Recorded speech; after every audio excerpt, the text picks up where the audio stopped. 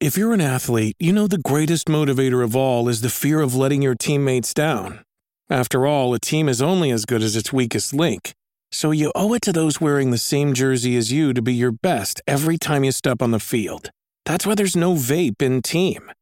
When you vape, you can expose your lungs to toxic chemicals that can damage your lungs. If you're a step behind, the team's a step behind. Brought to you by The Real Cost and the FDA.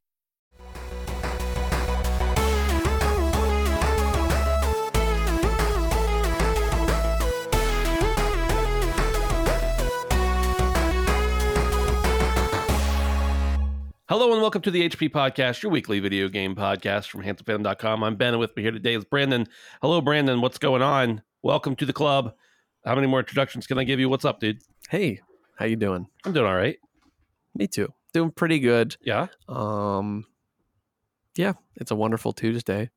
And I got a nice iced tea by my side that I'm pacing myself because I don't know about you guys, but when I have a drink, I usually just keep drinking it and keep drinking it. That's why I can't get these like big gulps and shit because I will just devour. Yeah. And then I will be in absolute pain mid-show. Looks like some homemade iced tea you got going on over there, too. No, it's you just put it in the Dunkin' cup, I'm sure. Yeah, just for the feel. Yeah. No, but it's it's definitely Dunkin' Donuts. I had a hankering when I left the house. I said, I'm going to get me some iced tea. Is it just is it sweet tea? Is it just iced tea? It is just normal iced tea. Yeah.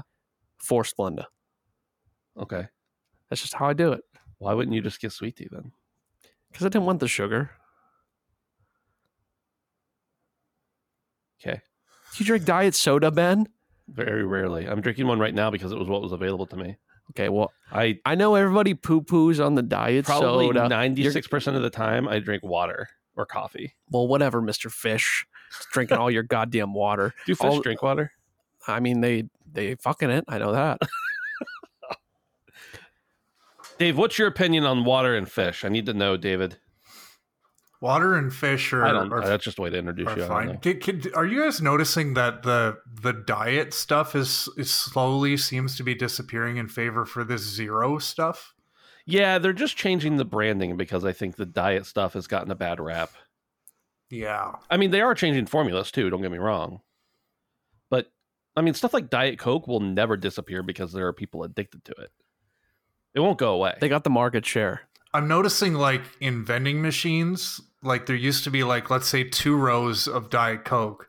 And now like you have half a row of Diet Coke and like an entire row of Coke Zero. And then in some places you can't even find Diet anymore. It's just all zero.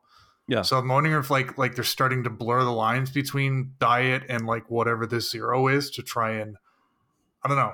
It's As a weird. general rule, I find I prefer the zeros over the diets because they taste less artificial. Yeah. Right. And the aspartame smear campaign that was going on. Yeah, that's true. I think that's part of it. Probably. Really, it's just a new aspartame. But I have no quarrels with fake sugar. And many people, every time I have one, I feel like somebody comes up to me and says, that gives you cancer. And it's just like, okay, dude, go have your cigarette. Like whatever, bro. It all gives you cancer. Everything does. Okay. Stevia, literally everything does. Yeah, and stevia seems to be the new hotness because apparently it's naturally occurring or plant-based or derived or something like that. So you're starting to see that pop up. But yeah, stevia actually gives me a headache.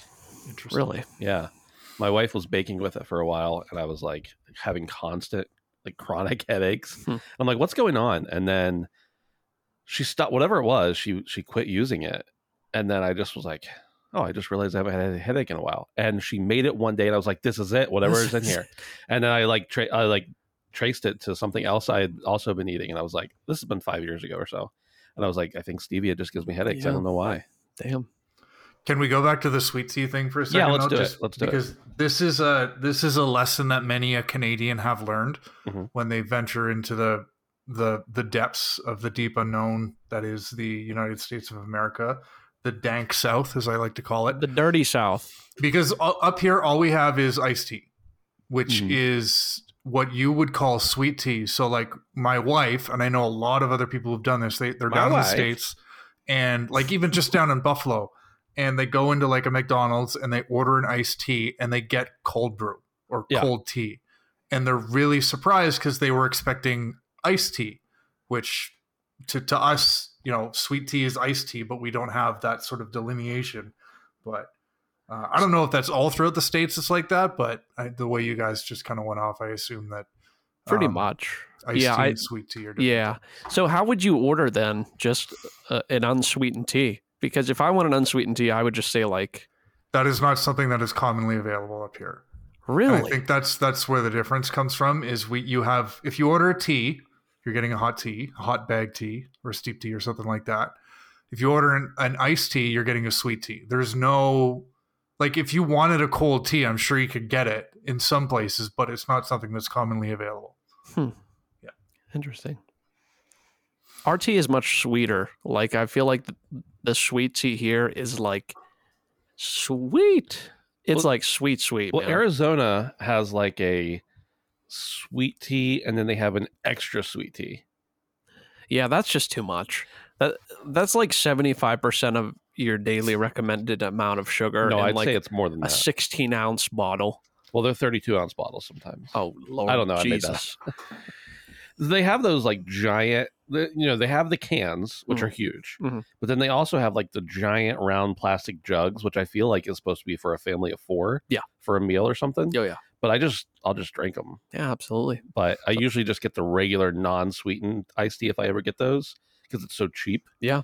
But there was one time when I was like really, really wanted, this was at this little rinky-dink gas station. I was on a trip. I wanted tea for some reason, and I went in, and they only had Arizona, and they either had mango, which isn't even tea. It's just fruit juice. It's just a fruit drink. It's not even real fruit. Probably. High fructose corn. Yeah, it's just high fructose, syrup, which is, I mean, fine. That's fine if I want that. I'll drink it. Sure. But they either had that or they had the extra sweet with the black label, which should be a warning. There should be a skull and crossbones. So I got the extra sweet, and don't get me wrong, I enjoyed it because it was sweet. Oh yeah, but it's rich. It wasn't tea. It was just sugar with some brown water in it. Yeah, yeah. They should have like a limb that's half off from the diabetes, like a warning, like in Canada with the cigarettes, like a limb or some toes being off. I feel like that would be pretty eye-opening. Yeah. The funny thing is, if they did that kind of stuff in America, we'd all just be like, yeah, no. I honestly think it is kind of hilarious. Yeah. I didn't know this was a thing until Dave enlightened us with the cigarettes. Oh yeah. And that's the warnings. A thing pretty much everywhere but here. That's because that's like our cash crop. Like, why would we shit on what built this country, man? No, you've got it wrong. The backy. It's not the backy is a cash crop, but the king crop is healthcare. Well, now. Yeah. Because of the backy. Primarily. Oh boy. The great nation. America's of sweet tea and privatized sweet healthcare. tree and cigarettes. Yummy. Sounds like my weekend mornings. It all gives you cancer, remember? Everything. Living gives you cancer. That's 1 in 3, man. Any day now. Let's talk about some video games. But before we do that, if you want to hear us talk more about stupid shit, head on over to Patreon. Actually, you don't get to hear any more of us talking about it. You just get to hear it a day early and without ads. You can sign up on our Patreon for as little as $1 a month. That's like less than 25 cents an episode most months. And because of how many months, not because of how many episodes, whatever. 25 cents a month or a week, get you early ad-free access to the show, patreon.com/handsomephantom. We appreciate you joining us over there. And thank you to all the fine supporters we have already. And if you are someone who, whether you want to be a patron or you don't, and you just want to help encourage us or talk about some stuff with some people, head on over to our Discord at handsomephantom.com/Discord, and you can join on in with a bunch of troublemakers and laugh at Dave for some reason. There'll be a reason this week to laugh at Dave. I'm guaranteeing it. What did somebody call Dave the other day in the Discord? Moose Man? Moose Man. Is this something you're happy with being known as? Made me chuckle. I was sitting on the shitter when I saw that, and the Moose Man. A little, and honestly, I pushed a little harder as a result of that. So nothing but positive came from that. Absolutely, that's good. And of all the animals, it could have been worse. That's true. The moose is a noble creature. Beaver boy, I wouldn't like that. The Beaver Boys. Well, Dave, you don't ever tell the internet what you don't like. Now you're going to be Beaver I Boy. inadvertently just gave you a reason to. We're to the make Beaver fun of me Boys or now. laugh at me, Actually, so. he's doing reverse psychology. He actually loves being called Beaver Boy. Oh, dude. Let's talk about Nintendo. If we have to. No, let's talk about this. Okay, just some updates. We recently got numbers, and I think this was as recently as like today or yesterday. Through the end of March of this year, Nintendo Switch has sold 125.5 million units and has attached more than 1 billion pieces of software. Brandon, Cha-ching. as the resident Nintendo hater, tell me how infuriated this makes you. No, I'm just kidding. What do you think? A lot? I mean, no, that's like in the top tier of best consoles ever sold. That's crazy.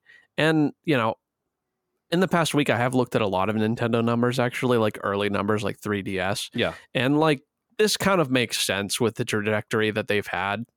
They've had some sinkers like the Wii U over the years, but with how much video games have grown in the past 10 years, it kind of makes sense. Yeah. As long as they didn't push out another stinker like the Wii U, that numbers were probably going to be in these realms. So, right. As much as I like to shit on Nintendo, it just, you can't argue with the empire that they've built. Yeah. And these are mind-bogglingly large numbers, as we've always talked about, with the attach rates nonetheless. So right. Good for them, I guess. We'll be talking about it later maybe, but I'll be shilling out and buying one of their games here at the end of the week. So yeah, we can talk about that now. Yeah. But let's let Dave sound off on the sales numbers first. I'm wondering what people are buying this thing for, like this long into the life cycle. Mario. Just Mario. Yeah. Mario Kart, probably. Like I wonder if the movie like pumped some of those numbers. Dude, I bet it did. And it's like Mario Kart. That's another thing where it's just like that. So far after that game actually released, I'm talking about like the original version of that Mario Kart, still selling like hotcakes. Still makes GTA look like Redfall. Yeah, seriously.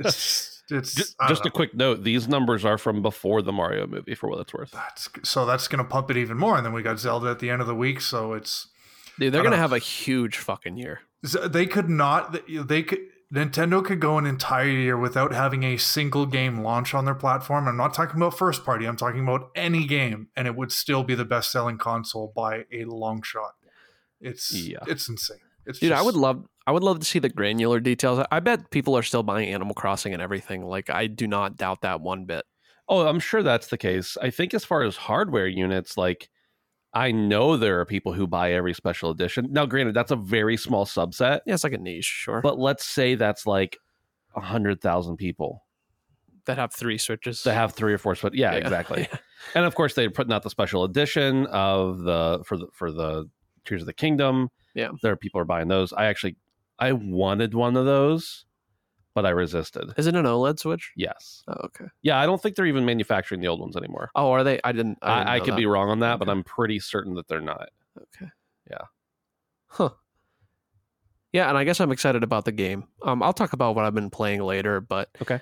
This is the game now that I'm looking forward to, now that I've been a little bit let down. Yeah. In a couple different ways. So I've just kind of been waiting for something to pique my interest again. And I will say about a month or 2 ago, I had relatively little interest in Breath of the Wild, and they've done a pretty decent job with their ad campaigns to kind of get me back in. Mm-hmm. I don't know if it is just the drought and lack thereof of interesting things to play for me, but it's probably a little bit of both. So I don't know if you guys are as excited as I am, but because there's nothing else that I am interested in, it's now becoming very exciting to me. Yeah, I'm excited. I haven't seen anything since the initial reveal, so I'm excited. But I think that's just because I've played every Zelda game. Right. I just love Zelda. I don't know why. Probably because it's one of the earliest things I remember playing. Yeah. So. And I recently watched an insane world record speed run for Zelda. It was crazy. For Breath of the Wild? Yeah. Nice. Yeah. So Dave. It kind of rehyped me. Tears of the Kingdom. Is it happening? Yeah, I think so. If you asked me a couple of weeks ago if I was going to be day one on this, I probably would have said no because I was really hoping Redfall was going to be my thing, but obviously that didn't work out. And I haven't gone dark on this game. And I haven't seen a lot, but I've seen a little bit, enough to make me really be like, I really want to get lost in this game. And I've talked before how I've gotten a bit of open world fatigue. Zelda just did the open world so much different. No, it wasn't even different. They just did it so well that like you really felt like you were like exploring and discovering and not just chasing markers and stuff. So yeah, I'm looking forward to getting lost into it. I have some stuff going on in my life that's going to make mobile gaming or like playing on my Switch, a little bit more attractive. So yeah, I'm looking forward to just kind of getting lost in this game. And I think it's going to run like shit, but I don't think it's going to run any worse than Breath of the Wild did. So yeah, I don't know.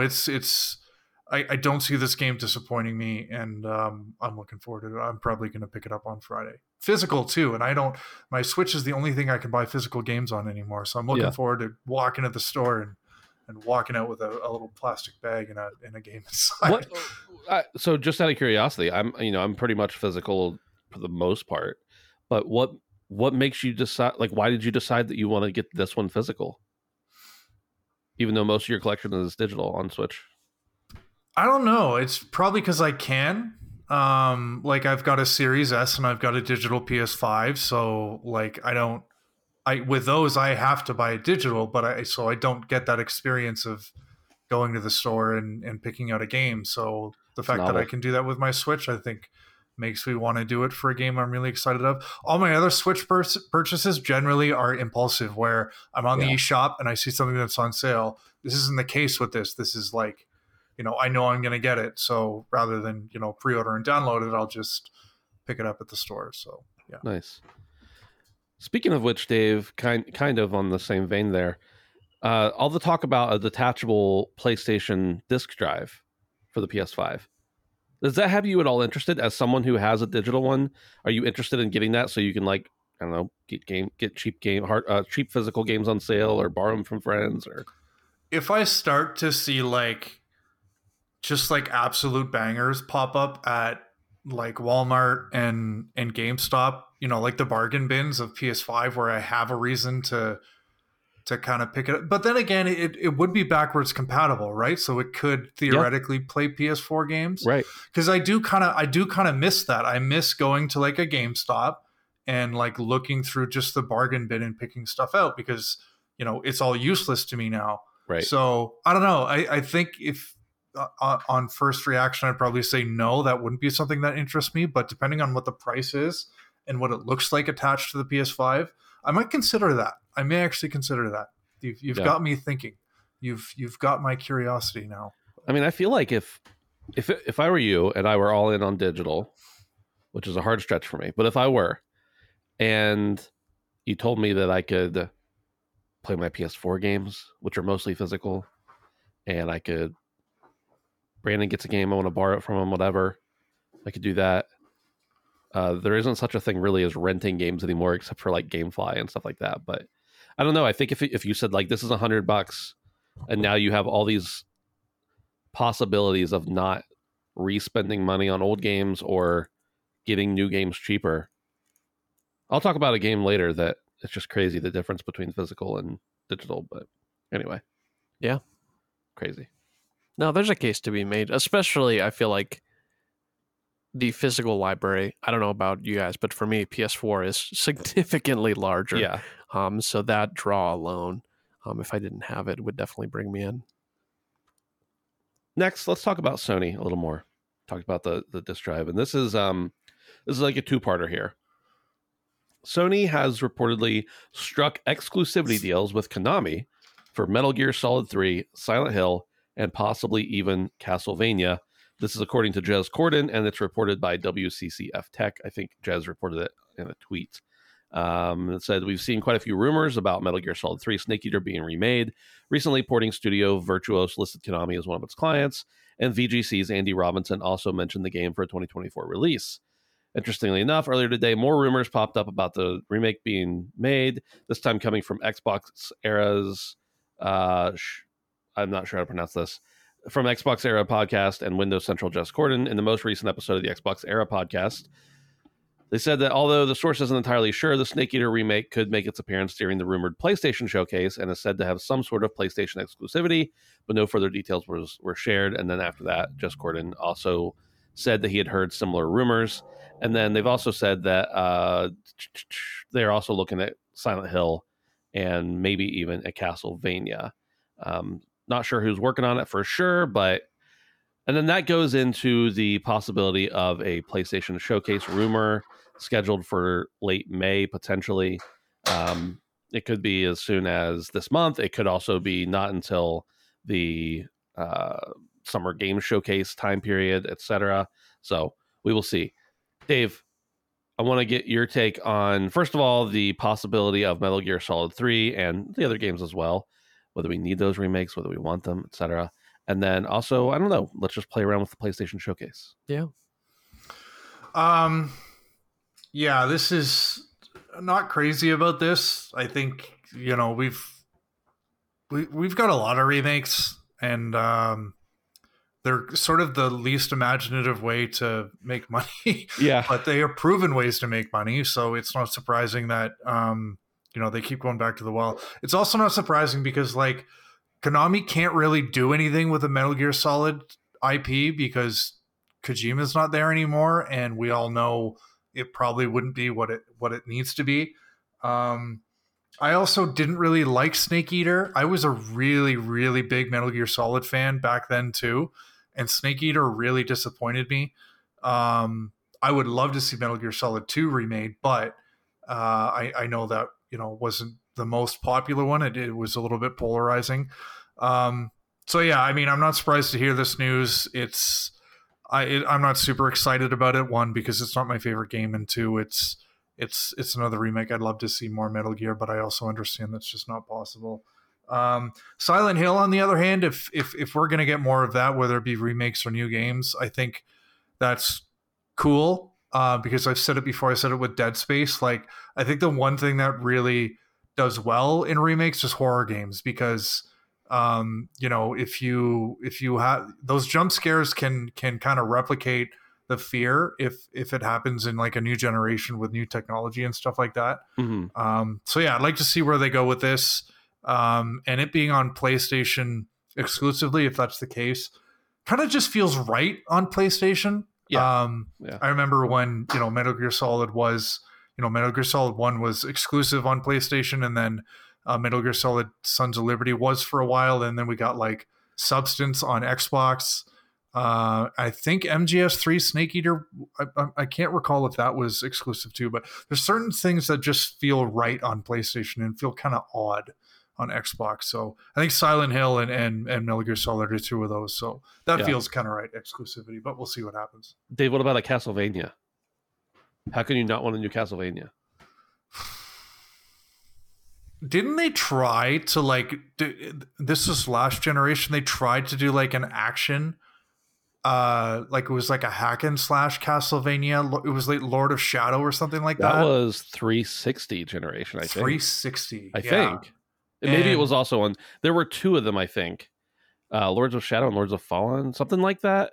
Yeah. And maybe one was on PS4, Xbox One generation. I don't remember, but definitely on the 360. I know for sure. Yeah, and I mean, we've had like spiritual kind of successors to like the OG Castlevania with like Symphony of the Night, or not, you know what I'm talking about, the one that wasn't a Castlevania game, but it was pretty much a Castlevania game. Yeah, I know what you mean. Yeah, Blood, I know exactly. Something of Blood, Symphony of Blood or something like that. Yeah, no, but yeah, I mean, you're mixing up Rondo of Blood and yeah, I don't know.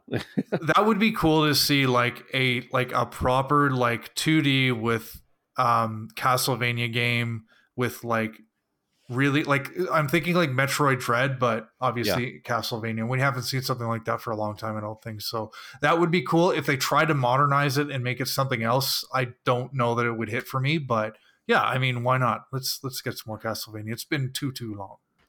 Brandon, your thoughts? Yeah, I mean, I personally don't have much experience with either one of, well, any of them, all three of them. I'm most intrigued by Silent Hill. I've seen things of the past games, and I feel like it's a game that has kind of been dark for a while. Yeah. So I'd love to see something new. Not thrilled, but not surprised about these remakes. Yeah. Especially with things like the Resident Evil remakes doing so well.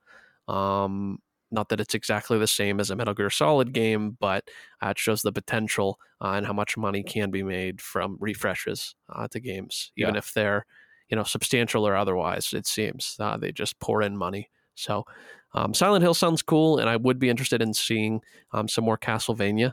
I've been a passing fan of that for a while. Never really jumped in, but would love to see some new ideas thrown in. Yeah. And with legendary series like all three of these, I feel like it's a fine line to walk. But I'm hoping at least one of them can break some new ground somewhere, and we're not just going to get 3 new remakes. You never know. I mean, financially, it probably makes the most sense for them to do three remakes out of all of these. But I would love to see something new. I mean, these IPs are obviously legendary. All 3 of them have their own merit, but we'll see. And it does feel right on PlayStation. So, not that I'm ever cheering for exclusivity, but this isn't like surprising. But this is real life. Yeah, it isn't like surprising to me. So. This episode is brought to you by Paramount Plus. Get in, loser! Mean Girls is now streaming on Paramount Plus. Join Katie Heron as she meets the plastics in Tina Fey's new twist on the modern classic. Get ready for more of the rumors, backstabbing, and jokes you loved from the original movie with some fetch surprises. Rated PG-13. Wear pink and head to ParamountPlus.com to try it free.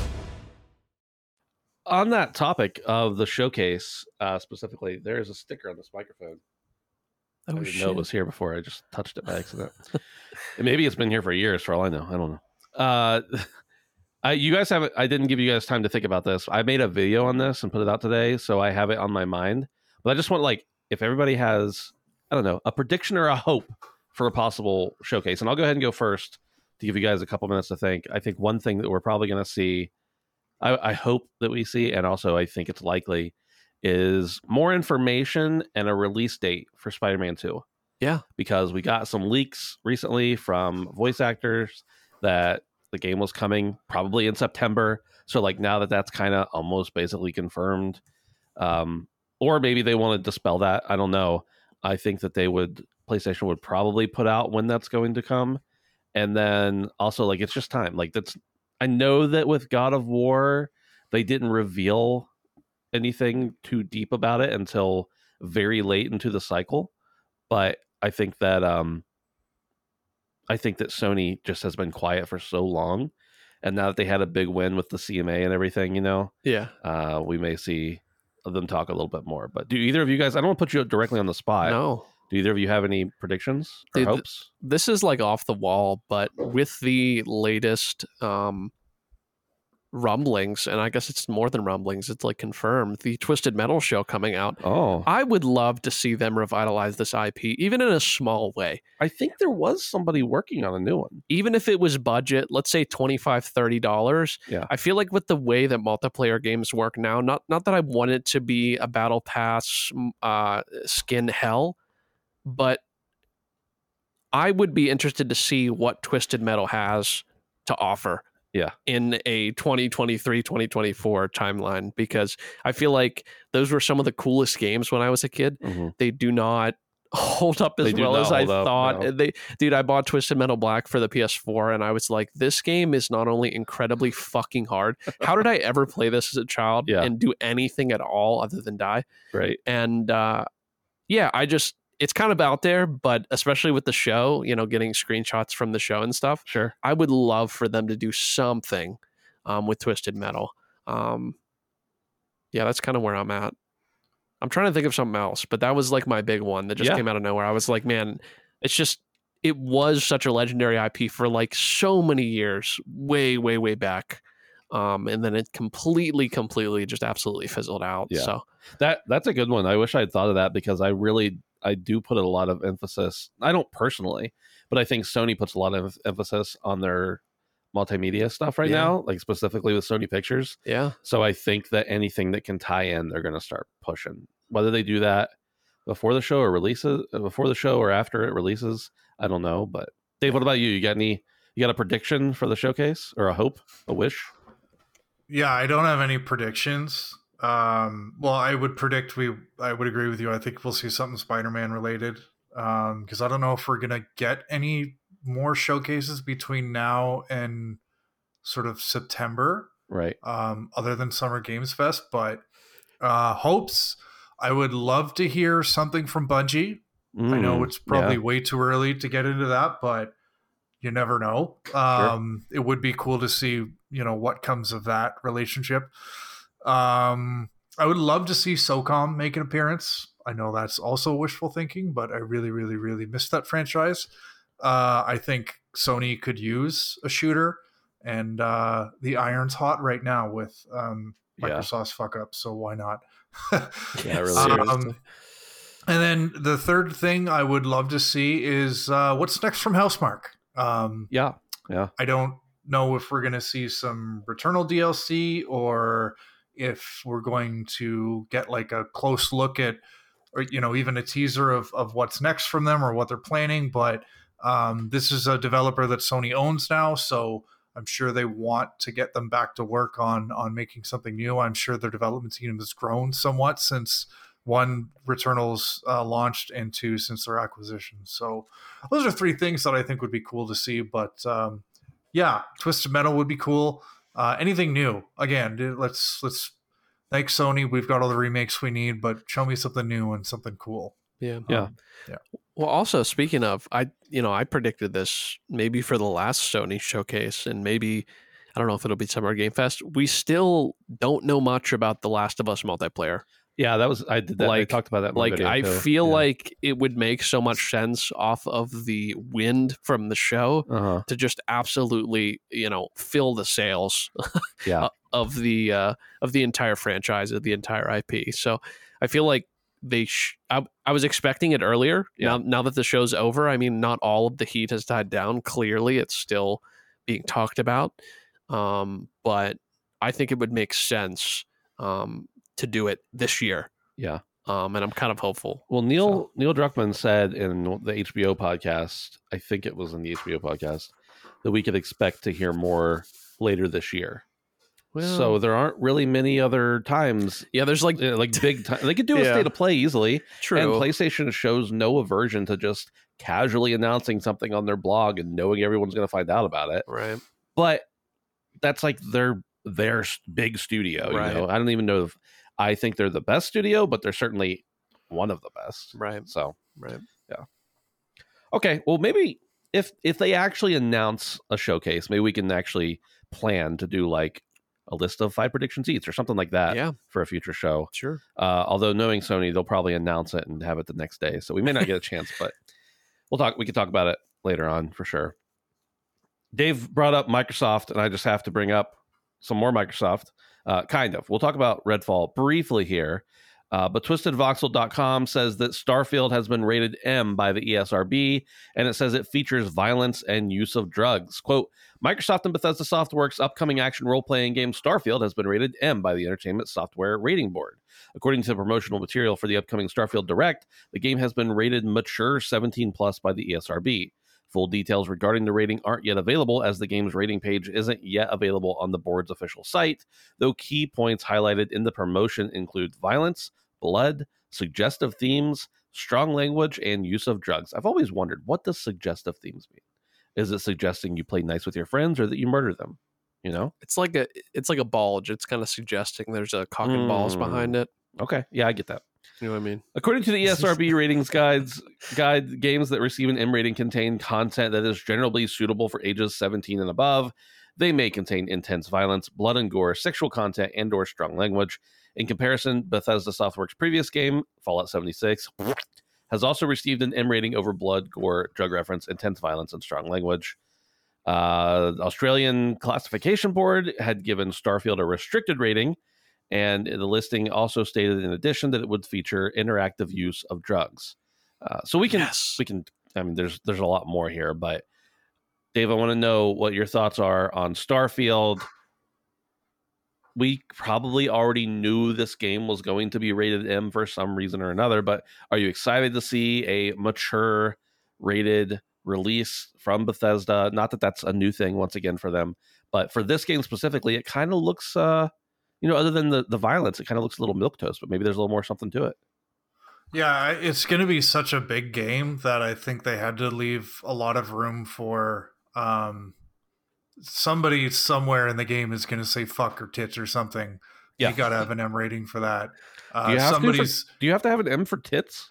I don't know. We'll have to research that. But somebody's going to refer to some space drugs. Like if you look at like Netflix, like ratings, like when something says like this has been rating for this for like smoking, and like somewhere in the background is smoking a cigarette or refers to smoking or something, like any little mention of something like this is going to flag that. So again, it's such a big game. I'm sure there's like some piece of dialogue somewhere that, would trigger an M rating. So probably makes sense. But yeah, I'd be more interested if this came out with a teen rating because there's a lot of violence in these games. And I guess the question is Starfield going to be Bethesda's most violent game when you hold it up against like, Fallout and Elder Scrolls and stuff like that? Because what about Doom?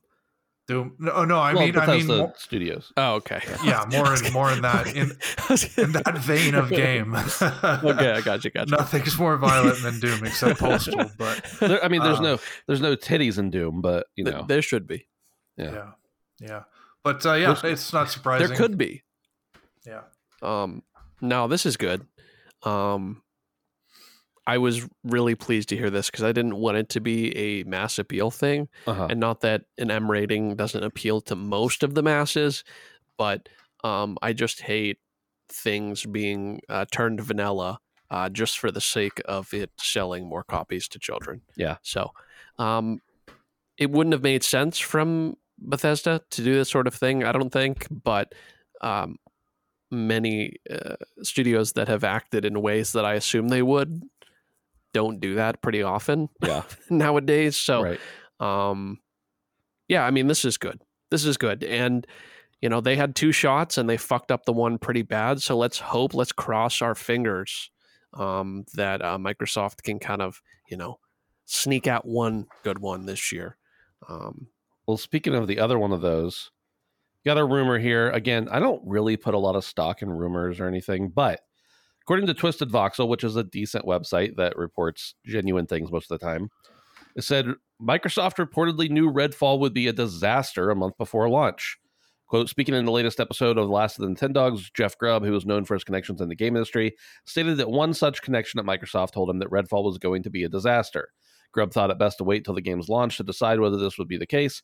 However, in retrospect, he felt that he should have had more faith in his source. He recalled that his source knew what he was talking about. Given that the information was coming from the Microsoft side, it meant they were aware that Redfall was in a rough state. Grubb further stated that the way things work at Microsoft is they don't change anything and let the studios continue doing what they're doing and barely interfere at all. He further clarified that this means that Microsoft barely manages the studios at all. Yada, yada, yada, yada. Jez Corden from Windows Central stated with certainty that Microsoft had no involvement in the decision or delay to release Redfall. Microsoft denied a Redfall. He said, according to him, rumors that Microsoft denied Redfall a delay are mere lies. He added that Microsoft and ZeniMax are still operating with limited integration, et cetera, et cetera. So, I don't know. I just kind of wanted to give another shot to talk about Redfall, and Brandon, I think you'll have that in the what you've been playing section here as well. Yeah. But I just wanted to... I don't always buy into everything that Jeff says, specifically. Sure. But he does know a lot of people, and he talks to a lot of them. Right. What do you think the implication is if they knew, whether it was Microsoft or whether it was specifically Arcane or whatever, right? If they knew that the game was going to be a disaster and still released it? Yeah. Well, obviously this is a rumor. I find it very interesting that supposedly, according to this, that Microsoft has they don't stronghand their developers is kind of what this article is putting forward. And by the way, we can lead into the Phil Spencer interview here that I know you wanted to talk about. Sure. Because Phil specifically said they didn't get involved with it. Right. Which I feel like is very interesting and not a point to gloss over. I feel like most of the time that's exactly what you want. And that's what, as a game developer, I feel like mostly that would be a good thing. Mm-hmm. But in this scenario, it's the opposite. Yeah. Like for everybody involved, part of me wishes that Microsoft maybe would have stepped in at some point and said, hey, 6-month delay, or something. So, obviously that's a double-edged sword there. But, to imply that Microsoft knew this and still didn't step in is very weird to me. I think it's very weird that they seemingly have marketed this game almost more than any other game that I remember almost ever seeing marketed in a long time. I mean, I see it fucking everywhere. Yeah, literally. Bite back. I hear it on podcasts that I've never heard video game ads on before. Just Redfall ads, not Xbox ads. Redfall ads, and it's very strange if this rumor is to be believed. That they would say nothing. Yeah. And somebody had to have known. Sure. I mean, like reasonably, whether or not this is true or not, like somebody at Microsoft has to have seen the progress leading up to launch and known that there were probably going to be some issues. And this isn't just one or two things we're talking about. I mean, it's paramount to the entire game's success. The shortcomings that this title has. Yeah. So, Dave, did you get a chance to watch the interview with Phil Spencer that Kind of Funny did?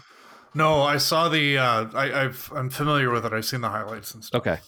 Well, for both of you, then the questions are. I mean, I just wanted to get your impressions on what he had to say there. The thing that was most interesting to me, and I watched it twice. I watched it when it came out. Or I saw the clip. I was like, well, I need to see more context. Right. I watched the whole interview from start to finish. And then I was on the Iron Lords podcast this week, and they were going to be talking about it. So I watched it again that morning just so I'd be fresh again. And the thing that was most interesting to me is that, he talked about how they should have stepped in earlier and should have given more support and should have given more guidance, but how that, kind of contradicts with their general outlook on games. And I don't know how you fix that. Like, I guess you have like a benevolent dictatorship at some point. So you let the studio shoot themselves in the foot, and then even though your name's attached to it, you take no responsibility. Yeah, I mean, you know what I mean. In like some fairness, the game started development long before they were acquired. Well, still, but the game didn't come out before they were acquired, so it's on Microsoft's head, in my opinion. Exactly.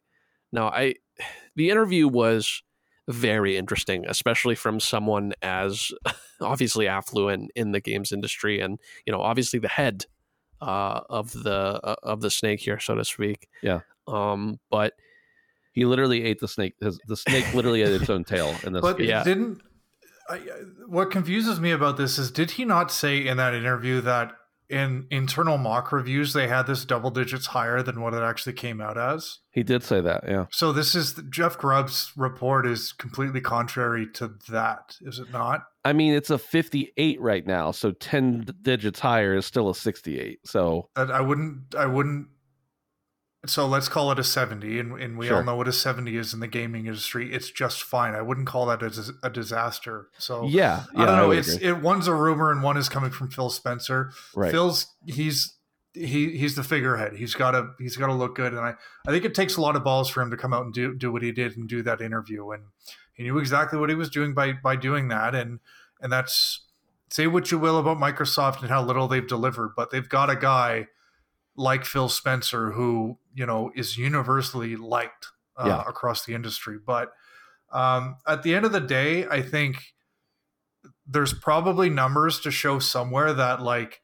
And Skull and Bones is going to come to this point too at some point in the near future, where it's cheaper to release a broken game than to keep feeding it money. And when you have as much marketing pumped into something like Redfall, I suspect it just got to that point where it was like, we need to get this game out now. Redfall was in a position where regardless of what happened, it got everybody's attention for an entire week. Yeah. And I guarantee you that Xbox Game Pass subscription spiked. Yeah. And there will be positives from that. So I think like we've seen it with so many other games. We're seeing it with Battlefield right now. We've seen it with like Destiny and stuff, where it's like we're in an age where you can release a shit game and you can have like a skeleton crew work on it for, another year or 16 months, and you're going to continue to see revenue for a long time. So I suspect it may have been a situation like that. But it's just so weird, like having these reports from Jeff Grubb, and then we literally have the exact opposite coming from Phil Spencer. I don't know how much more we're going to hear about this, but yeah, that approach is really, really interesting of Microsoft intentionally being hands off and sort of having that servant leadership approach. But how is that going to change going forward? Because like this is a heavy investment in Redfall that's gone completely wrong. Yeah. So I don't know. It'll be interesting to see. I wonder if Phil Spencer showed up at Todd Howard's door like last week and said, "I'm working here now. We can't fuck this up." Yeah. Well, I think that it's also a lot of people gave him shit for it for probably some good reasons and some bad reasons, but I feel like it's a very rare and very almost transparent moment for someone that is that much in power of such a large enterprise. So, like Dave said, mad respect for Phil for having that hard conversation and for being what seemed to be surprisingly honest about some things that could have easily been a talking head moment for Microsoft. Like 9 times out of 10, anybody in his position would just be a figurehead for the company. And I feel like it was actually a very real moment in a lot of ways, a very real interview. For better or worse. I'm even critical of some of the things he said, but I feel like I respect the fact guy. that he was willing to say them. Yeah, respect. So. It kind of bothered me that as a fan of all video games and all the makers, I was a little bit irritated. I think that I don't know that the way he said his comments were intended, but at one point he said something along the lines of, even if Starfield comes out and that's 11 out of 10, that doesn't mean people are going to go out and sell their PS5s, and making good games isn't going to make people switch over. And I know what he means by that, but my point is, if you don't make good games, then they definitely, I'm not asking them to switch over, then they definitely won't buy your console or subscribe to your service or do any of the things that you're doing. And just having that we're in third place mentality, even if it's true, and voicing that seems really dangerous to me. Yeah. That sets a tone at your studios. Yeah. That, okay, well, it doesn't matter how hard we work, our brand's never going to be in the lead. Yeah. And maybe I'm being a little naive and thinking that the studios care about how Microsoft does in general. But I think that at least some of them do, at least the heads of the studios do, because their whole studio is dependent upon the mothership, right? They're getting their checks cut. So. Yeah, but I think it was a very honest and transparent, and I got direct confirmation from Paris when I was on the ILP podcast. He was in chat, and it was definitely him who said that Microsoft did not prohibit them or prevent them or even screen any of the questions they were asking. And I think that takes major balls for Phil, and I guess for the PR team to be able to do that as well. I mean, he doesn't seem like somebody who needs to be babied. He kind of is. I mean, he's good on his feet, even if I don't always think what he says is the best thing. Yeah, he's definitely well spoken. Yeah. And to be able to take questions that weren't fed to you beforehand, right. like literally everything that we ever view as nowadays, does take a lot of balls. So. Yeah.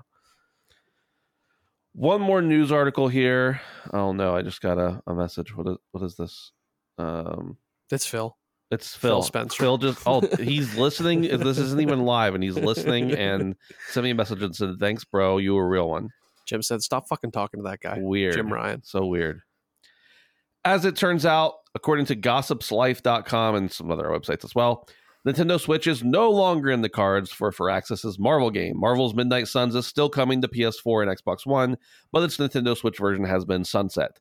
Developer Firaxis revealed the Switch version of the game is no longer planned after it was originally announced for the handheld, then delayed last year alongside other last-gen versions. Canceling previously announced console versions of a game doesn't always happen, and doing so can result in lost sales, obviously. For Midnight Suns in particular, it hits even harder since it feels tailor-made for the console. The news comes ahead of the last-gen release on May 11th and the game's newly released DLC featuring the popular X-Men character Storm.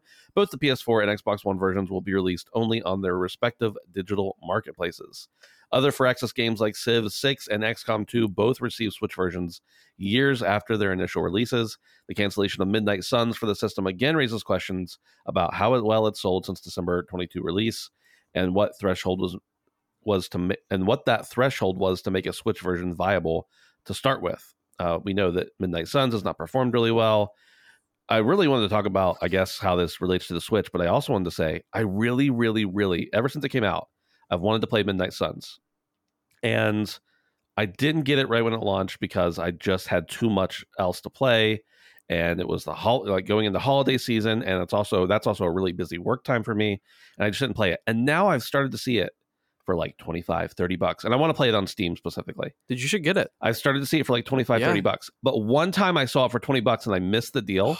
And now I'm like, I don't care if it's $25. I want it for $20. I want it for $20. Yeah. And then I also look at like the Legendary Edition because it's got all the DLC and everything, and I kind of want that. But at this point, I'm just like, I want it. I actually have time to play it. But that $5 difference, even though it would be nothing in my life, well, maybe something, but very little in my life, I'm like, I can't justify it since I know the game will dip down to 20 again. Yeah. No, I played I'm a fan of XCOM. Yeah. Not a huge fan, but definitely a fan. And I thought this game was pretty cool. It was kind of campy. Did you play it? Yeah, I played the whole intro. Oh, okay. Yeah. I didn't play all of it. I did not play all of it, but I tried it. Do you have it? No, I game shared it with somebody. I gotcha. Yeah. But they were like, hey, check out this game. I got it. And so I sat with them and did the controller passing on PlayStation. Yeah. But was surprisingly fun. I thought it was going to be complete ass, but I thought it was kind of cool. Obviously, it's very cheesy in the way that the Marvel Avengers game was. But not so bad. I guess I'm not surprised that it's not coming to Switch if it's not doing well at all. I don't think it makes sense to waste money on that, but I don't think it should come to last-gen console at all. Yeah. So, Dave, as the resident AAA game enjoyer on the Switch, what think you?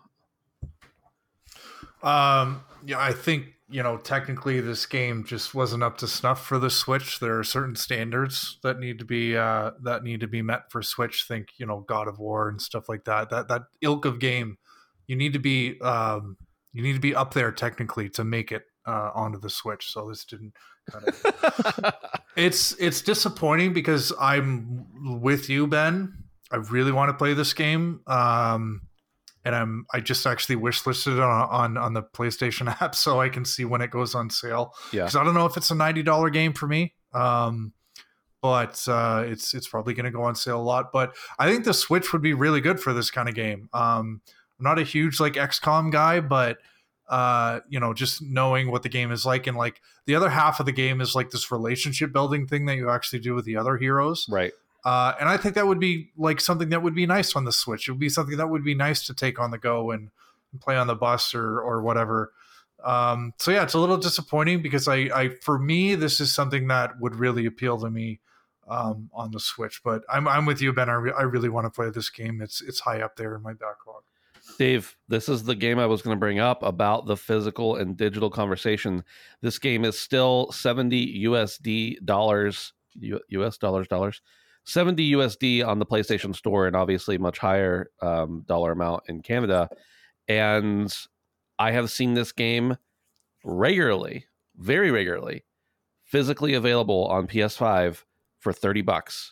And I'm like, this is one of those justifications for me, even though I want to play it on Steam specifically, but this is one of those justifications for me that I'm like, yeah, physical is the way for me still. I don't know. Obviously, it's not always the way. But when things like this happen and the games are definitely cheaper much earlier physically than they are digitally, I'm like, yeah, I made the right choice. Yeah. Big time. So anyway, Dave, all I was trying to say is that you should get a disc drive. Yeah. Loud and clear. Boys, let's talk about what games we've been playing. I'm going to go first because mine is really super boring This week, the only things I have played are Loop Hero and Sea of Thieves, and I have talked about both of them extensively on the show. So I don't have anything new. I was very busy. I had to go away to do some deliveries for something. It's a whole thing. But yeah, I haven't played much. But Dave, what have you been playing? I played a little bit of Halo Infinite this week. Okay. Whoa. I jumped into the multiplayer and I played some Halo Infinite, checked out some of the new maps. I can't tell you what they're called because I don't remember. Sure. Yeah. Rust. Halo's fun. Yeah. Halo's fun to jump into every now and then. It has, although, been year and a half since launch, and I still think it's weird. So matches in Halo, I think, are just inherently short unless you're playing big team battle. I just think the way the game is set up that matches do not last that long. I don't think they're that much longer than like a Call of Duty match, but they're short. They're supposed to be. Sure. However, I think like the split of like that ratio of time you spend waiting for the game to start and time you spend in the game should be like around 80-20. In Halo, this is like a year and a half since launch. It still feels closer to 60-40. Like, I don't know why that menu screen takes so long. Mm-hmm. Maybe it's just me. I don't think it is because, I'm playing Call of Duty, in the same house on the same Wi-Fi network, and I'm getting games really quick. But yeah, that was kind of annoying. And I remember kind of noting that like at launch, and it still seems to be a thing. But yeah, in any case, if you've got your Xbox hooked up and you're thinking about jumping into Halo, it's still fun. It hasn't really evolved too much, but it's still pretty fun. Aside from that, I've been playing Subnautica. Yes. You both were talking about this game a little while ago. Brandon, I know you've played quite a bit, and Ben, you've played a little bit. Yep. I talked last week about how I had checked out Valheim, and I'm really kind of gaining more interest into these survival type games. Yes, join the dark side. Subnautica is a really good one. I've been playing it on Steam.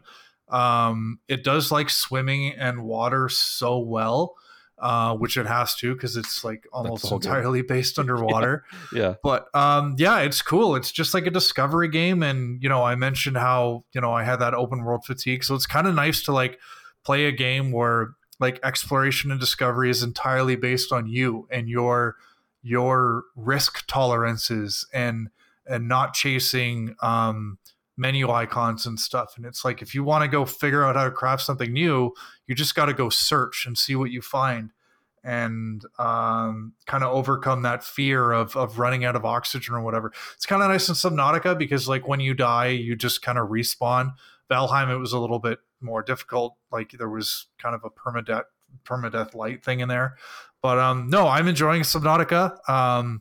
It's a really cool game. It does resource collection and crafting and stuff like that really well, and you get what you put into it. So yeah, I'm enjoying it. If it was only like $13 or something on Steam, it's one of those games that seems to always be on sale. So if you're interested in this kind of game, I would definitely suggest checking it out because it's a really, really cool game. Nice. And your computer runs it all right still? Yeah, my computer's fine for stuff like that. Yeah, so. Nice. The minimum spec on that, even on like I feel like it's not very intensive. Yeah, it's a little bit of an older game, yeah. and even though it's like a huge open world, I think it just does well at rendering everything in at different rates. But with all that water, you never know how it's going to perform. Well, it's just the game does fog. Yeah, like I feel like that is the how it runs so well is like you can't see very far on purpose. Yeah, it's just not rendering in chunks of everything. Yeah, until you need it to. Yeah. Brandon, what about you? Sad to say that I've been playing more Redfall. I knew this week. I knew it specifically because I saw the Xbox Game Bar that you were playing. Yeah. So I really keep trying this game, and I'm desperately trying to grasp some semblance of a cohesiveness in this game, like some picture that I'm missing in the game. But just flat out, it's bad, boys. What? Let me just ask this though: why the insistence? You know it's bad. Wait till there's like a decent patch, maybe. I know. It's because as I mentioned earlier, nothing else is really grabbing my interest. Right. And I'm an absolute whore for first-person shooters, especially now that I got mouse and keyboard. Right. It's very satisfying for me to hone my M&K for a first-person shooter specifically. And, you say, Brett didn't play Call of Duty. I've done almost everything I could possibly do in Call of Duty multiplayer. Right. And that's why I was playing Battlefield for a little bit, which I probably actually am going to get back into this week until Tears comes out. But yeah, go over if you really want to know how bad it truly is, because some of the stuff that I was viewing, I couldn't quantify. I couldn't describe what I was feeling at all times and what I was looking at, but I knew it was bad. Please just go watch the Digital Foundry video. It will open your eyes to just how much of an insane technical clusterfuck this entire game is. I really do think that it is going to be a long time before this sort of thing is remedied. Yeah. And just to see the technical extent of how bad it truly is, the things that I was feeling, including just issues with the engine it's built in, period, I think they're going to struggle for a long time to even make this game suitable for most high-end PCs. So, yeah, just kind of disappointing. I've just been wanting to play something PvE and just turn off my brain and relax, and I guess that's done the trick. Sure. But at what extent? At what cost? Yeah, is really the question. At what cost, exactly. Yeah. So, honestly, that's kind of all I've been playing. I've been popping in and out of playing games here for a couple days because nothing has been tickling my fancy. Ooh. But I really am just waiting for the next big thing. So who knows? Yeah, I'll probably pop back into 2042. I really wish more people would try that game now, because I feel like it does actually feel way more realized, and the gunplay feels pretty good. It feels as close to what I remember Battlefield 4 feeling like. So yeah. My problem with Battlefield, the last couple Battlefields, has just been that I used to love the big team battles. Yeah. And being the whole way across the map. And now I spawn in and get shot in the head before I can move. Yeah. And I'm just like, yeah. No, I get that. They also have Team D now, which is really nice. Okay. Smaller maps. Yeah. So it's kind of cool. There's I'm a lot always of variation. in for some D, Ooh, that, and I don't know if I mentioned it, but they have complete bot lobbies. And as a bot myself, it inflates my ego so much. Sure. I don't even care if I'm ass. Right. Just period. Just complete dog shit. It feels so good to drop 40 kills when I typically drop 10 in a game, and I don't even care if they're shooting at me and missing and I'm standing right in front of them. It feels good. Stormtroopers. It feels good. Yeah. So, that's about it. Probably pretty much done with Redfall, to be honest with you, because even what I've continued to play it, and I think there was... Quantify that for me. How much more have you continued to play it? I mean, I've played probably 3 multi-hour sessions. Wow. Since the last... You're strong. I've probably played between 4 and 5 more hours than you guys have. Oh, yeah. They say it really kicks off at the 6th hour there. You should go in bed. And I'm right before one of the big first boss encounters. Yeah. And so I was considering getting to that to see how I felt, but I have felt the same the entire way through, and I've continued to have a lot of the problems. From what I understand, the game is only about 12 hours long. Okay. So yeah, it is what it is. It's a completely perplexing situation that we talked about last week, so I'm not going to dig back into it. Sure, yeah. But I have the inclination to mock you for continuing to play Redfall. No, please. But the reality is, you're the strongest one of all of us. I know. I'm the only one who who put up with this much torture. I know. I tried. So after we played last week, I think the next day I turned it on. I loaded into the game, and I just stared at my screen for about 45 seconds. And then I just turned my Xbox off and I canceled my Game Pass. Nice thing about Game Pass is you can cancel mid-subscription and get a refund. No shit. Really? Yeah. Had to send a message to Microsoft for that one. So okay. Yeah. I've always just not for Game Pass. I've never canceled it, but usually sorry, I meant metaphorically. I was sending a message to them. You can okay. just do it on your account. Yeah. Most of the time when you cancel a subscription, it's okay, well, your subscription's good till the end of your subscription, but I didn't realize you could get a refund. That's really nice. Yeah. But you two are not real gamers if you've not played at least 10 hours of Redfall. You can't talk about how good or bad the game is because you haven't beat it yet. You haven't put 13 and a half hours into it. Like, I actually got that message this week. Oh my God. Yeah. I'm like, I played between 4 and 5 hours of it and immediately deleted it. That was enough. If you can't decide if a game is for you after an hour, a multiplayer game, Right. Specifically. Right. I understand there are other games that don't pick up till an hour or two and whatever. If 5 hours is not enough time to justify whether or not I think the game is for me, especially when my complaint is that it's broken and boring, then another 5 hours isn't going to do the trick. I think it's because you didn't play it on the hardest difficulty on a Series S. Damn, you're specifically. right. You're right.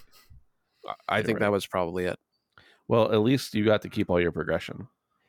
Yeah. I'm just really grateful. I go in and log in tonight, and I'm back to 0. Yeah. So, yeah, that's about it, man. All right. Better things to come next week. Yes.